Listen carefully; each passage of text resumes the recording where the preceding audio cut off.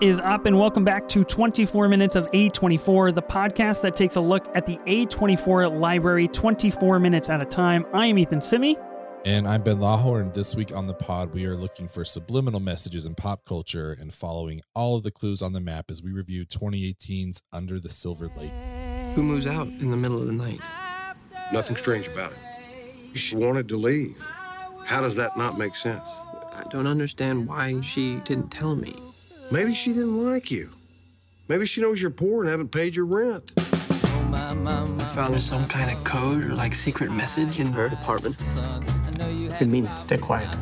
Our world is filled with codes, subliminal messages, from Silver Lake to the Hollywood Hills. Could any of this be connected to Sarah? I know this girl. There's a message in the music.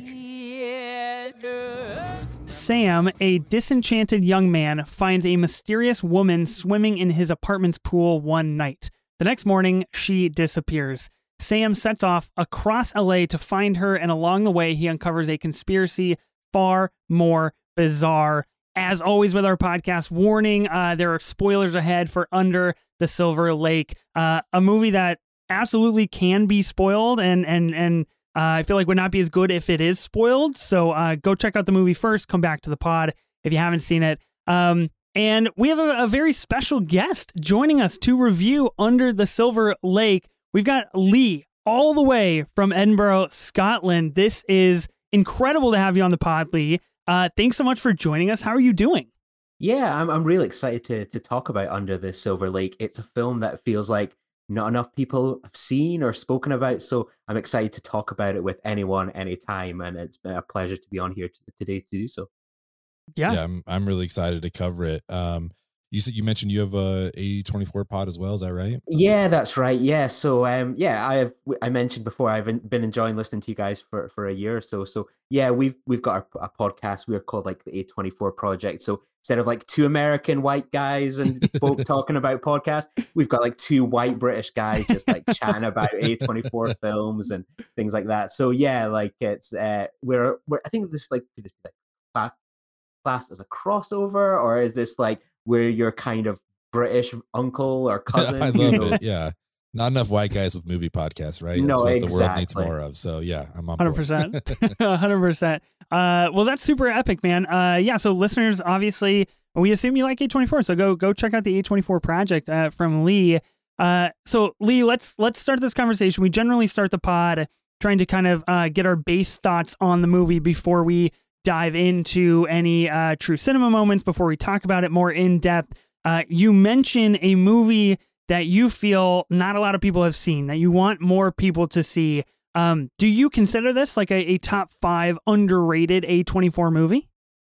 Easily. I think one of those things like with yourselves and myself, we watch A24 movies. Like we're tapped into that zeitgeist of their movies, the marketing.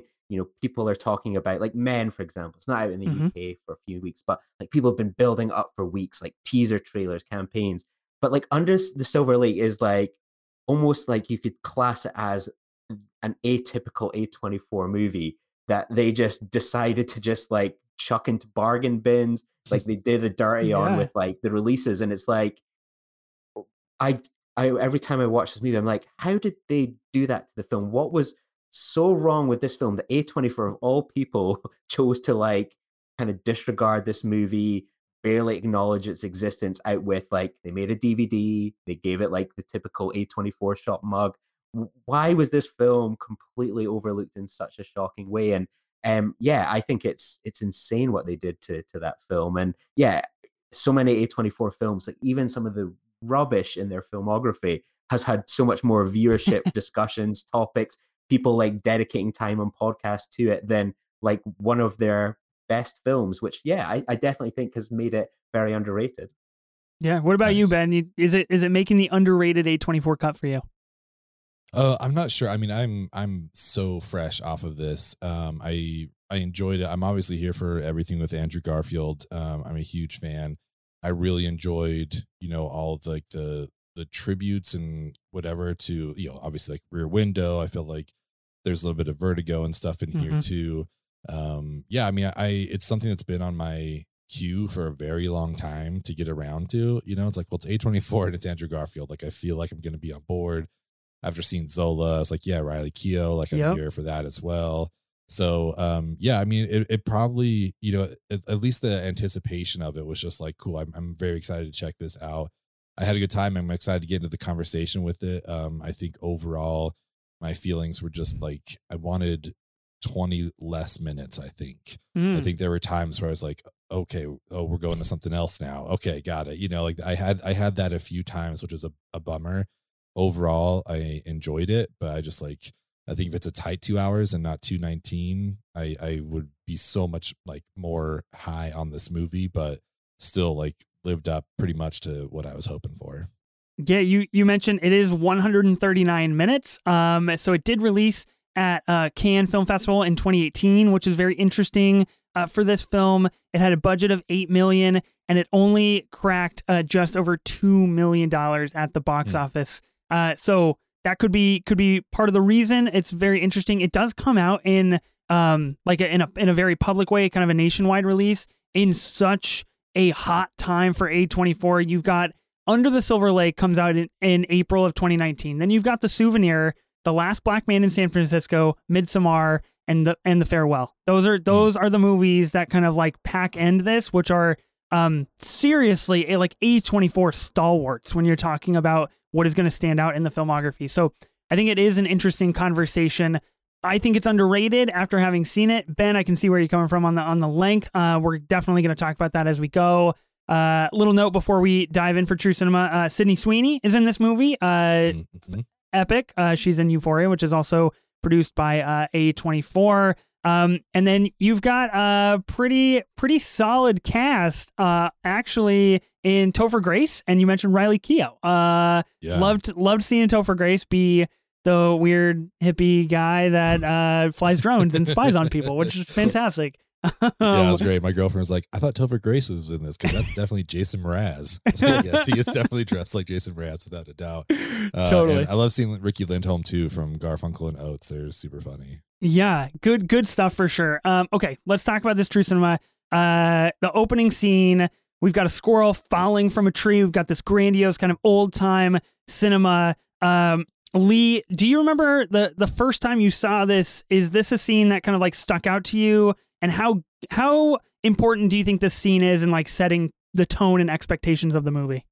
Yeah, I do remember the first time I see it because I was one of the rare people to actually get the chance to see this in the cinema. Like, oh, cool. Nice. Obviously, A24 is only now just like everyone kind of has this misconception. To give you a boring history lesson of how silly people are in the UK, like A24 is like an American producer, distributor that does not release in the rest of the world, but like they've only just done it for the first time in the UK with Everything Everywhere at Once. But like Mubi, who I think you get in America, they bought the rights to it here in the UK and actually put it on. I got to see it at the Glasgow Film Festival. Wow. They did sort of like some like a small release in the kind of UK cinemas. Like Andrew Garfield turned up to a couple of the events, so I got to see it in the cinema. So I think you mentioned it, like it showed at Cannes, and then it had like delay after delay after delay for A24.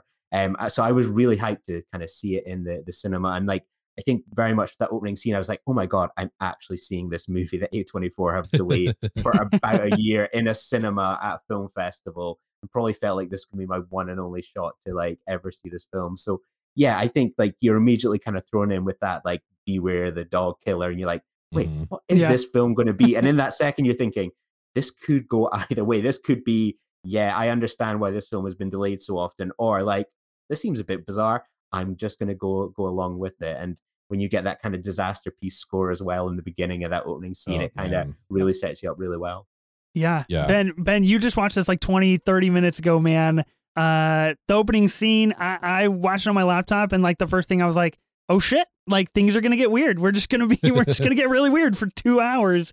What did you think, Ben? I mean, yeah, it definitely got weird.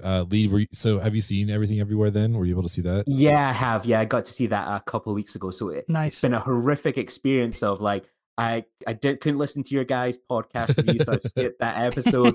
Like just listening to Americans for about a month go, this is the greatest film ever, or it's like constantly rolling out. Like it was actually meant to just be released on like our equivalent of cable here, Oh, and okay. like on Wow. Sky Cinema, and people were like, me and my friends were like, we really want to see the new film from the Daniels, Yeah. but like, what are we going to do? Watch it on a laptop, or sort of like, we were even debating like hiring a cinema screen and just Ooh. kind of Wow. streaming it into there. But then the film's success was so big in America that A24 have kind of started to make a little bit of an office here in the UK in London. Cool. And then they were like, oh, we could actually make a lot of money off this. Yeah. So like in the space of a few weeks, it went away from just being this cable movie that was going to happen to actually being a film that they were going to release in cinemas. So it had like an IMAX week preview. It Whoa. had the Daniels came over and did a couple of screenings in So cool. London. So yeah, it's been out for just over maybe a week or two here, and getting really good kind of traction here in the UK. That's awesome. So yeah, so we've still got a couple weeks to get before Men, but yeah, Everything Everywhere at Once is making waves here at the moment. That's cool. I mean, yeah, being its 9th week and crossing $50 million is crazy. Yeah. R.I.P. Uncut Gems, man. But We had a good rain. We had a good run. It was tough. But I mean, I thought about that obviously with that first scene, because I like that squirrel like reaching up and stuff like that. It's like, oh, it's kind of like the Raccacoonie, like just like the very real puppet animatronic thing of the animal. Yeah, definitely that opening scene, like you said, Lee, of like the Beware the Dog Killer. It's like, whoa, what are we getting? And also the kind of the coloring of it and stuff like that. Like I was like, is this set? I kind of forgot that it was modern day. I was like, oh, is this like a flashback or something? Like, is this, I don't know. It kind of gave me like the 70s vibes or whatever. But yeah, I was on board. Like I said, like I really enjoyed this movie. I think for the first like hour or so, this was like a 4.5 star movie for me. 4 star. Like I was way on board. And then it just like the longer it went, the more I was like, oh, I feel like maybe some of this could have got tightened up, but the opening scene set it up like perfectly, I think. Yeah, you mean like the 10-minute car drive following the White Rabbit? Yeah. Yeah, which is cool. You like lock the it biggest down a problem little? with that, yeah, is that he like pulled over to the left to like, Yeah. it was like you just cross traffic to like pull over, but it was cool. Sure. I think one of the things that hit me right when this movie started was this like very kind of old time cinema homage in the score. And I know, Ben, you mentioned like we get a Rear Window, we get tons of references to Hitchcock, we get a lot of like old time Hollywood references. I think this is a low key like a fire score for a movie that I just like hear nobody ever talk about. There's lots of scenes here, so I'm gonna roll through a couple and a few at a time, and then we'll just kind of like talk about him as we go. His car gets keyed. He beats the shit out of this little kid. Are we like so there are multiple times in this movie where he immediately resorts to very brutal violence to get what he wants or search for answers. When he beats up this kid, how are we feeling? Are we on board? Like, does the kid deserve it? He keyed a dick into this guy's car, or is it too much? Sam is like a dick. I think I suppose I'm curious about obviously your take as kind of having seen it more fresh, but like I've been so used to over the past few years, like there's this like misconception about Under the Silver Lake that Sam is meant to be this likable character, and like, you know, this character is reprehensible and it's horrible, and it's like, Kit, that's the point. He is like, and we'll dive into that probably a bit later, like Sam is a terrible human being. I mean, like his rant about like the homeless for exactly. example, I was gonna say he is just a terrible human being. And like when he does that, it's like, yeah, I can kind of understand being pissed off someone's keying my car, but like at the same time, you're like, yeah, that is a bit too far. What a dick. Yeah. Yeah, it's funny, like coming off of Most Violent Year when, you know, we have the chase with Oscar Isaac and then ends up like kind of pulling back or whatever. I think we get that a lot in movies where they confront whoever, you know, like someone that keys your car and then it's like, oh, you're just a kid, get out of here. And I was like, no, I'm actually kind of glad that he just shoved that egg in this kid's mouth, you know, and then like he kicks the other one while it's on the ground. It's like, yeah, like this is our character. Cool. I like this. Like, let me know that that's who this guy is. Cause I think it's a lot of what people would want to do, but wouldn't do because they know it's like wrong. But it's kind of interesting to see it actually like done on screen. It's like, okay, cool. This guy is literally not pulling any punches. Like he's just he's gonna go for it. And there's a scene later too that's on the list here where he beats up Jesus from the band, and he just rips him off of the toilet while he's taking a dump and is like, dude, tell me about your secret messages and your records, and just like punches him like right out of the gate. He doesn't even like try to like have a conversation with this guy. He just immediately resorts to violence, which I think, when you talk about the overt thematic elements of this movie and the kind of the pop culture nature of who humans are and how we've been formed by what we know throughout the years, specifically from like the singer that we see in this movie, makes sense, right? He's kind of an asshole because that's everything he knows. He knows about violence and he knows about conspiracy theories and etc.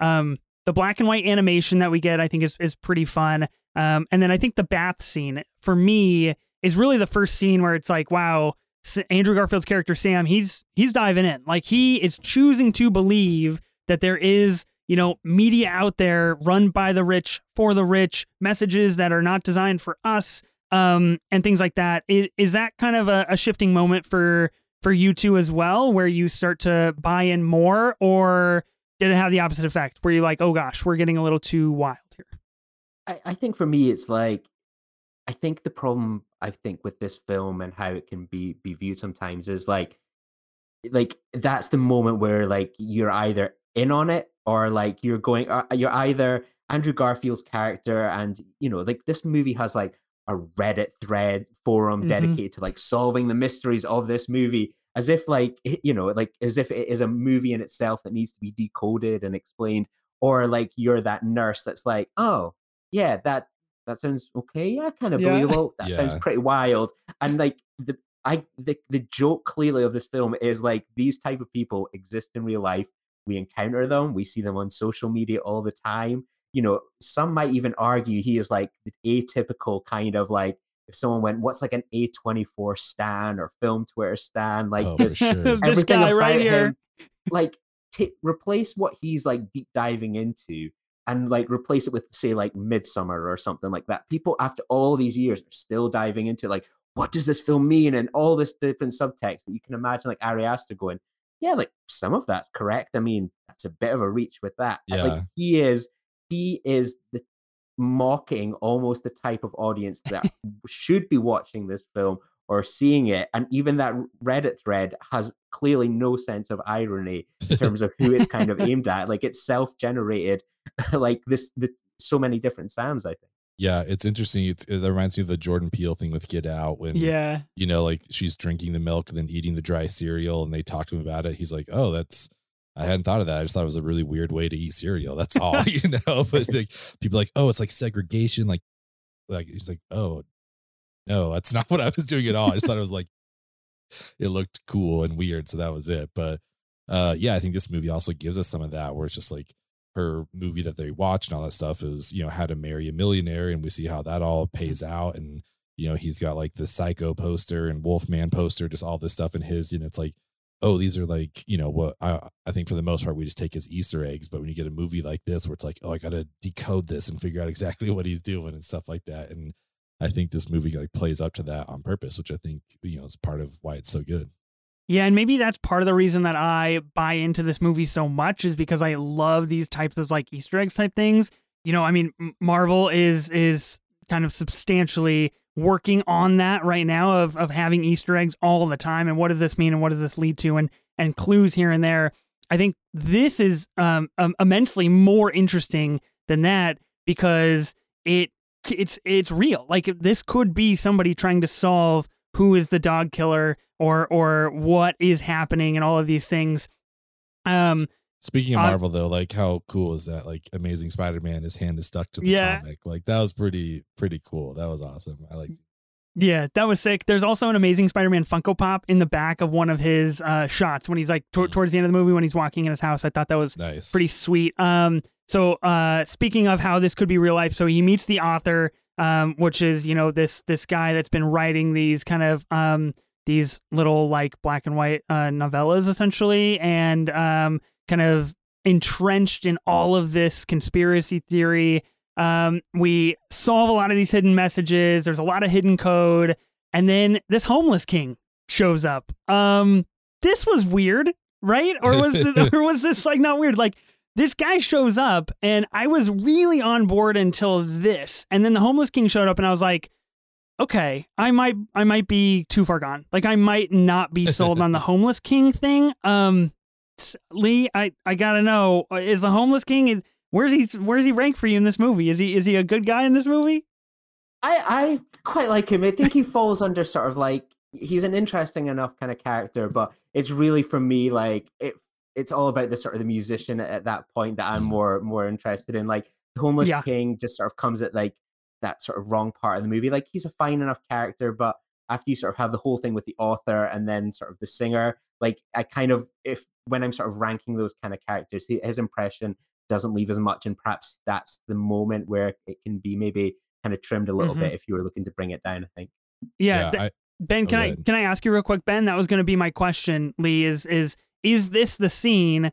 Does Sam need to find the burial site that we come to know it as? Does he need to find this in order for us to have the connection at the end for where Sarah is and where everybody is? Or can we just like chop this and still get the same impact of what is happening at the end?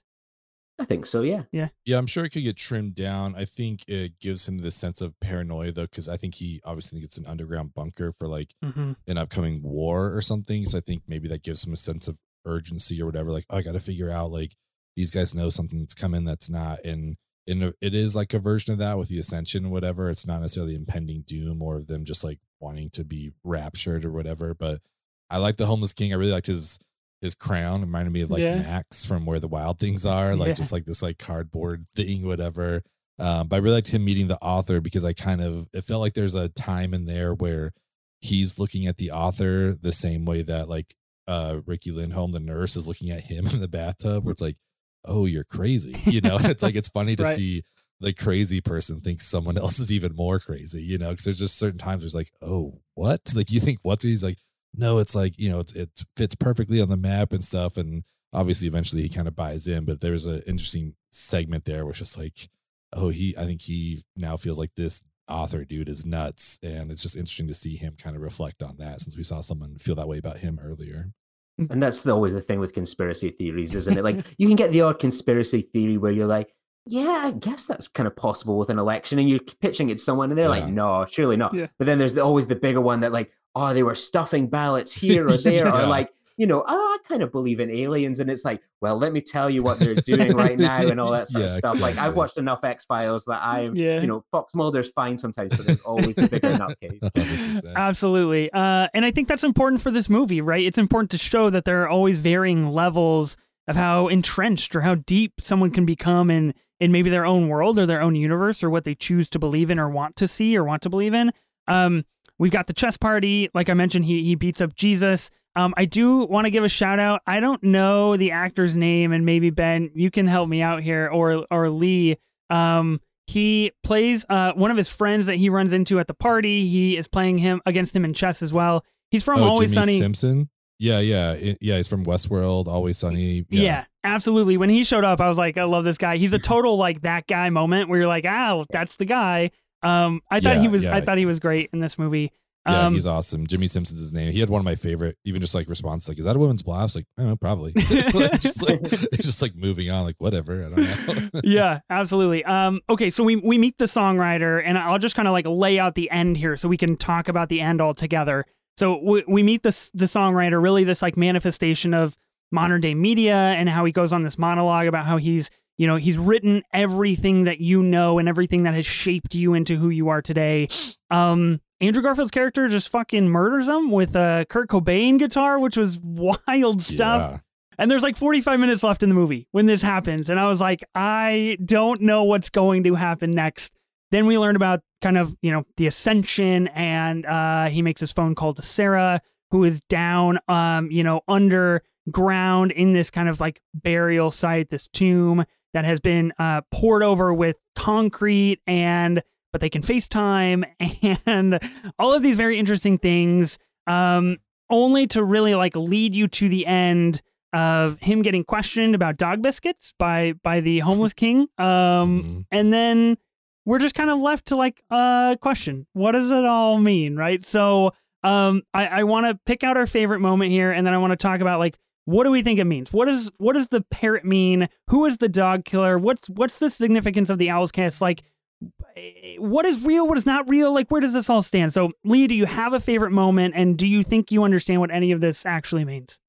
My favorite moment, I love the singer moment. I just remember just sitting in that cinema for the first time and just being like, just really impressed about how they put it all together. Just like the choices of music, the kind of story they were telling that way. I just thought that was quite an incredible moment, just incredibly well constructed. For me, what does the film mean? Absolutely nothing. Like I feel bad that I disagree with your kind of thing about like it goes on a bit too long.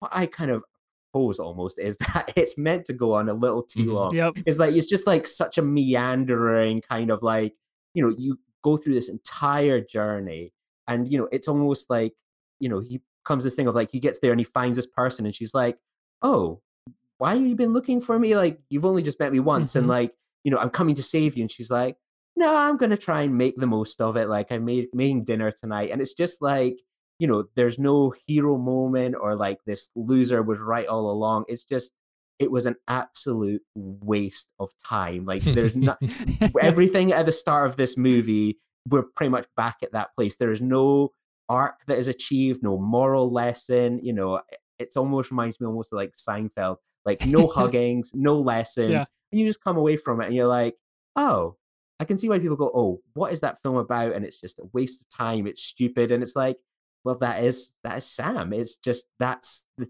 feeling I take away from it. I've never had the urge to deep dive into the movie and like these hidden codes and messages, because it's like, it's literally just making fun of me if I do that. I'm just going to take it all at face value. What a stupid character Sam is. Love it. Yeah, I think that's awesome.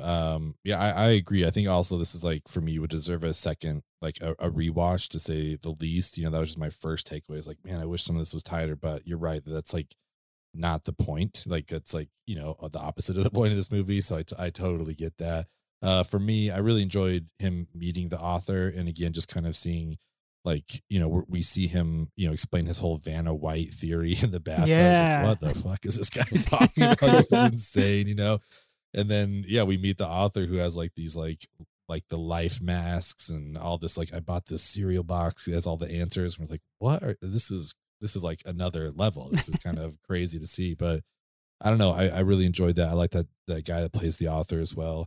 Yeah, as far as like what it all means, I mean, I'm with you, Lee. Like, I don't know that it does. I am left wondering who the Owl's Kiss is. Like, I wondered if it was, you know, the girl that came over again, like Ricky Lindholm, like who was the nurse, because like he talked to her about it. So maybe she was like doing it as like a role play thing or something. I don't know exactly like what it was, but obviously, you know, we saw what happened with the author and the Owl's Kiss. So that's my biggest like takeaways. Like, so what was that? Who was that? You know, and I think the parrot thing was just like a great, like, none of it matters, you know, like he wasn't saying anything, you know, it kind of sounded like you can make it sound like Always Look Up, you know, like, you know, the ending of the movie, but I just like that lady's like, oh, I have no idea what he's saying, but whatever. You know, like, it's like the landlord that's like, you know, maybe she just realizes like you're a loser that like owes money in your rent. He's like, yeah, he is exactly that, and he smells as well. Yeah, exactly. That was the thing too. Every party he went to was like, dude, you still smell like a skunk. Like, what the fuck are you doing? It's crazy.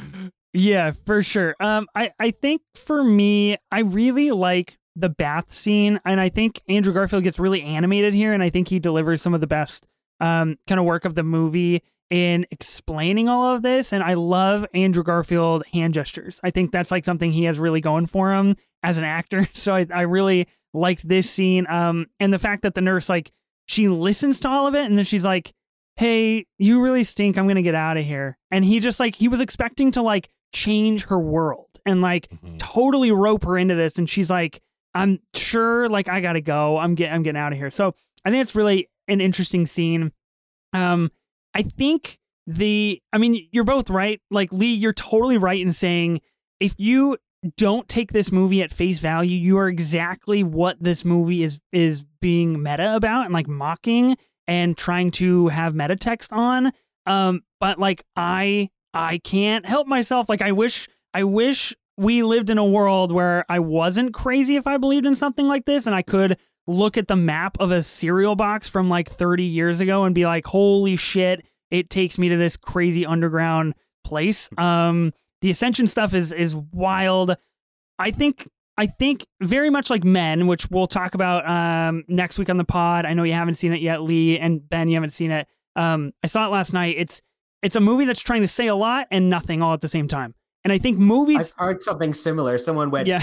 Like, as a Scottish person, I take great pride in a review I saw where someone went, I think people just need to realize this movie's about how annoying the English are. And that's enough to be about a movie. It's like, fantastic. I'm glad Americans are going to realize that as well. Yeah. And, and I think sometimes when a movie is trying to say a lot, like thematically without being very poignant about it, people kind of draw back. And so I think that could be one of the criticisms to this movie, not being liked super heavily. It doesn't have a great critic score. It's got a 59% rotten on Rotten Tomatoes and a 56% rotten as well from audience members. So I think it's a really quite a great movie. Who is the Owl's Kiss is the one question. Ben, like you mentioned, that's real. That happens. I think that's totally legit. And I think that's like the one question at the end of the movie. But I think it is quite an adventure that really could just like suck your life away if you really want to get invested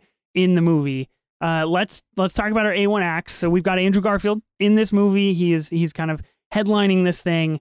He's in tons of really, really good stuff, obviously. We've got The Amazing Spider-Man, Hacksaw Ridge, The Social Network, Tick, Tick, Boom, Under the Banner of Heaven, which is his new show, Never Let Me Go, and Eyes of Tammy Faye, some of his most popular things. Lee, where does Under the Silver Lake rank for you? What are you going to give the A1 act to for Andrew Garfield? I think it's got to be Under the Silver Lake. I think he's done some really good work. I think a film that I've not seen, Tick, Tick, Boom. I found the discourse slightly annoying and never got around to it. But I thought, I didn't enjoy the film. I found it quite hard to get into, but I thought his performance in Silence was great. Mainstream, I think was it Gia Coppola directed that one. That is it's an okay film, but his performance is fantastic. And if you think he's not very subtle in this film, that film jacks up a lot. So, but I think Under the Silver Lake is just his best performance. It just blends that physical side, but it also just plays for him as the absolute weirdo that I think we've kind of seen, especially with the past year with all the kind of media circuit stuff that he's done, that Andrew Garfield is a very odd man, and Under the Silver Lake realizes that. Yeah. What about you, Ben? That's perfect. I mean, I've said it before, I'll say it again. He's my Spider-Man. I think he's the best Spider-Man, and the worst Peter Parker. I love Andrew Garfield so much. But I think for me, I have to go with The Social Network. And I think it's the first thing I remember seeing him in. And he, for me, stole the movie. Jesse Eisenberg is great. The, Armie Hammer, all that kind of stuff. Everything was good. But I left that movie just wait, who is this dude that's, playing Eduardo? I like this guy a lot. I want to see what else he's doing.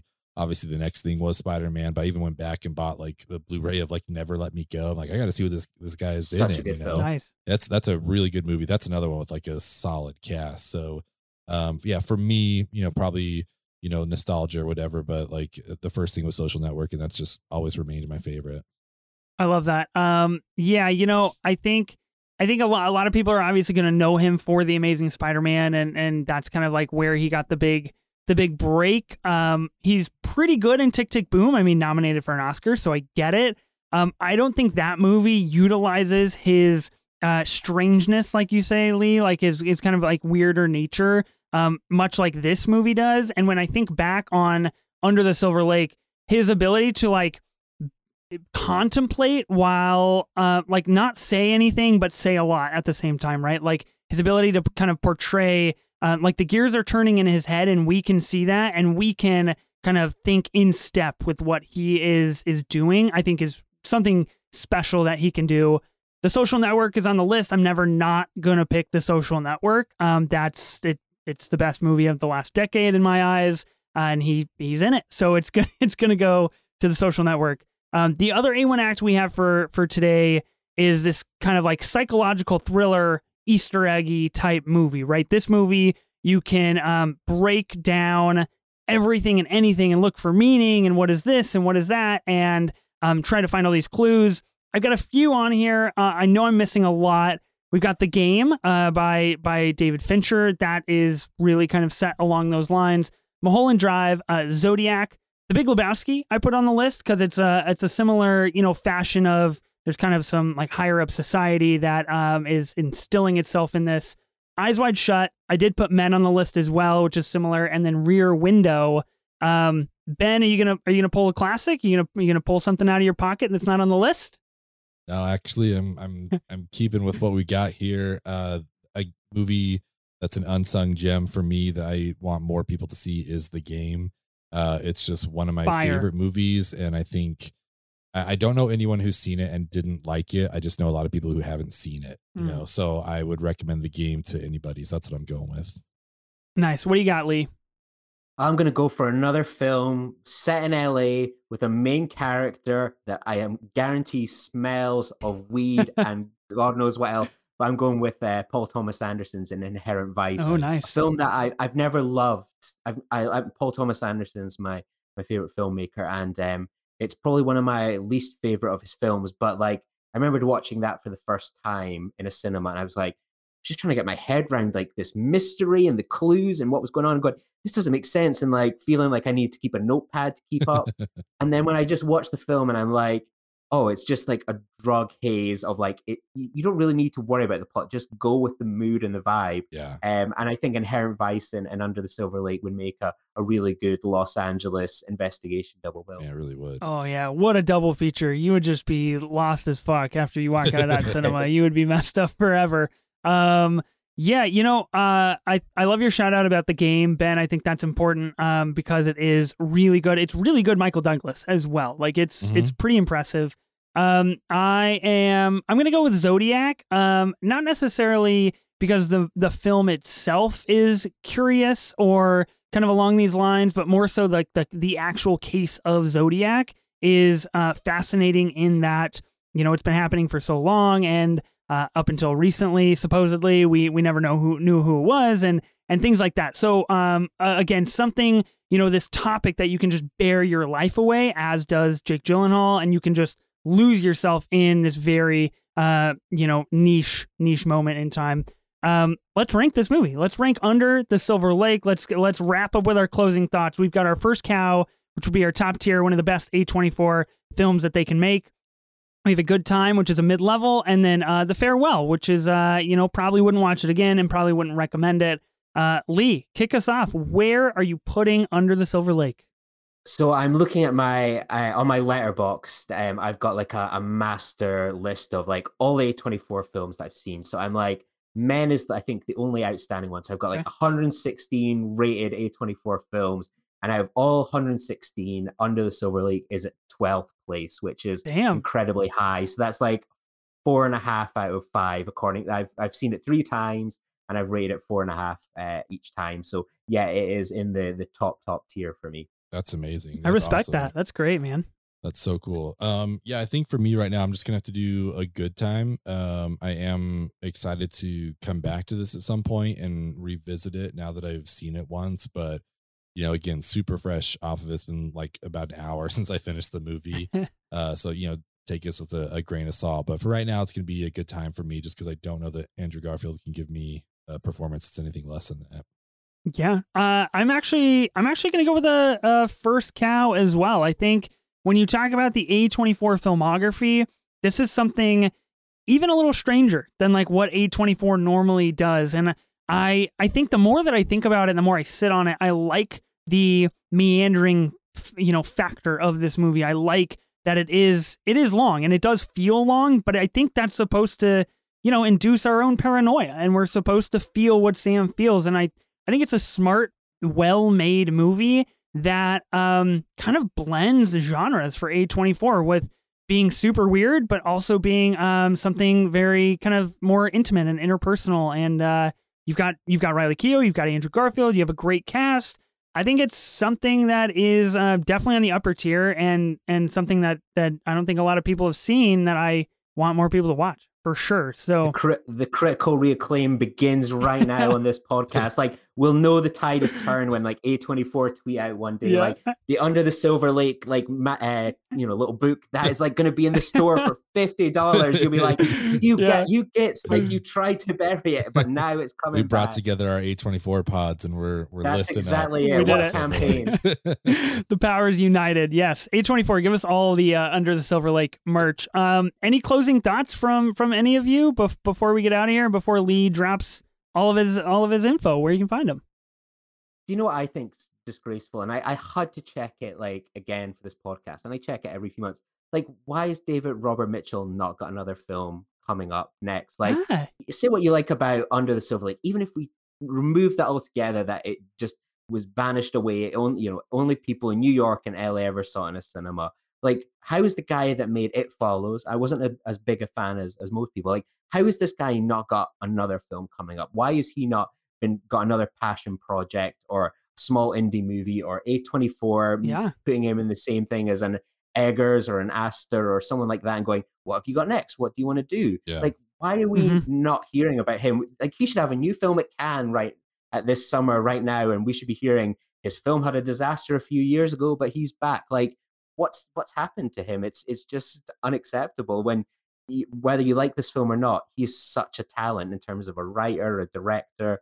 We should be fostering that, and yet he's kind of vanished. Yeah, I think it's a really good point. Obviously, he's someone who appreciates classic Hollywood as well, which is always a plus in the industry, and I'm surprised that hasn't played more into his ability to like take on stuff. But I mean, that was all I wanted to say. It's just like I appreciate the throwbacks to even the talkies and just like the silent films, all that kind of stuff. It was kind of cool to see people in our age group still loving those old movies. I think that's part of where my ranking came from. Is like, oh, it's cool to see other people like things that aren't just from the last 20 years. It's awesome to see that in the movie. Yeah, absolutely. 100% agree. Rumor was that he was working on a project called Heroes and Villains for a long time. It doesn't look like that's currently on his IMDb like upcoming projects list. And this movie came out in 2018, and that's kind of when this news was reported. So my guess is that project is dead in the water. So I think, you're sitting in a very interesting time right now for A24 becoming more successful at the box office, more prominent as this kind of brand name. Does that leave people like David Robert Mitchell behind and kind of in the dust on their more experimental things that might not succeed as well commercially as A24 wants? So I think that's very interesting.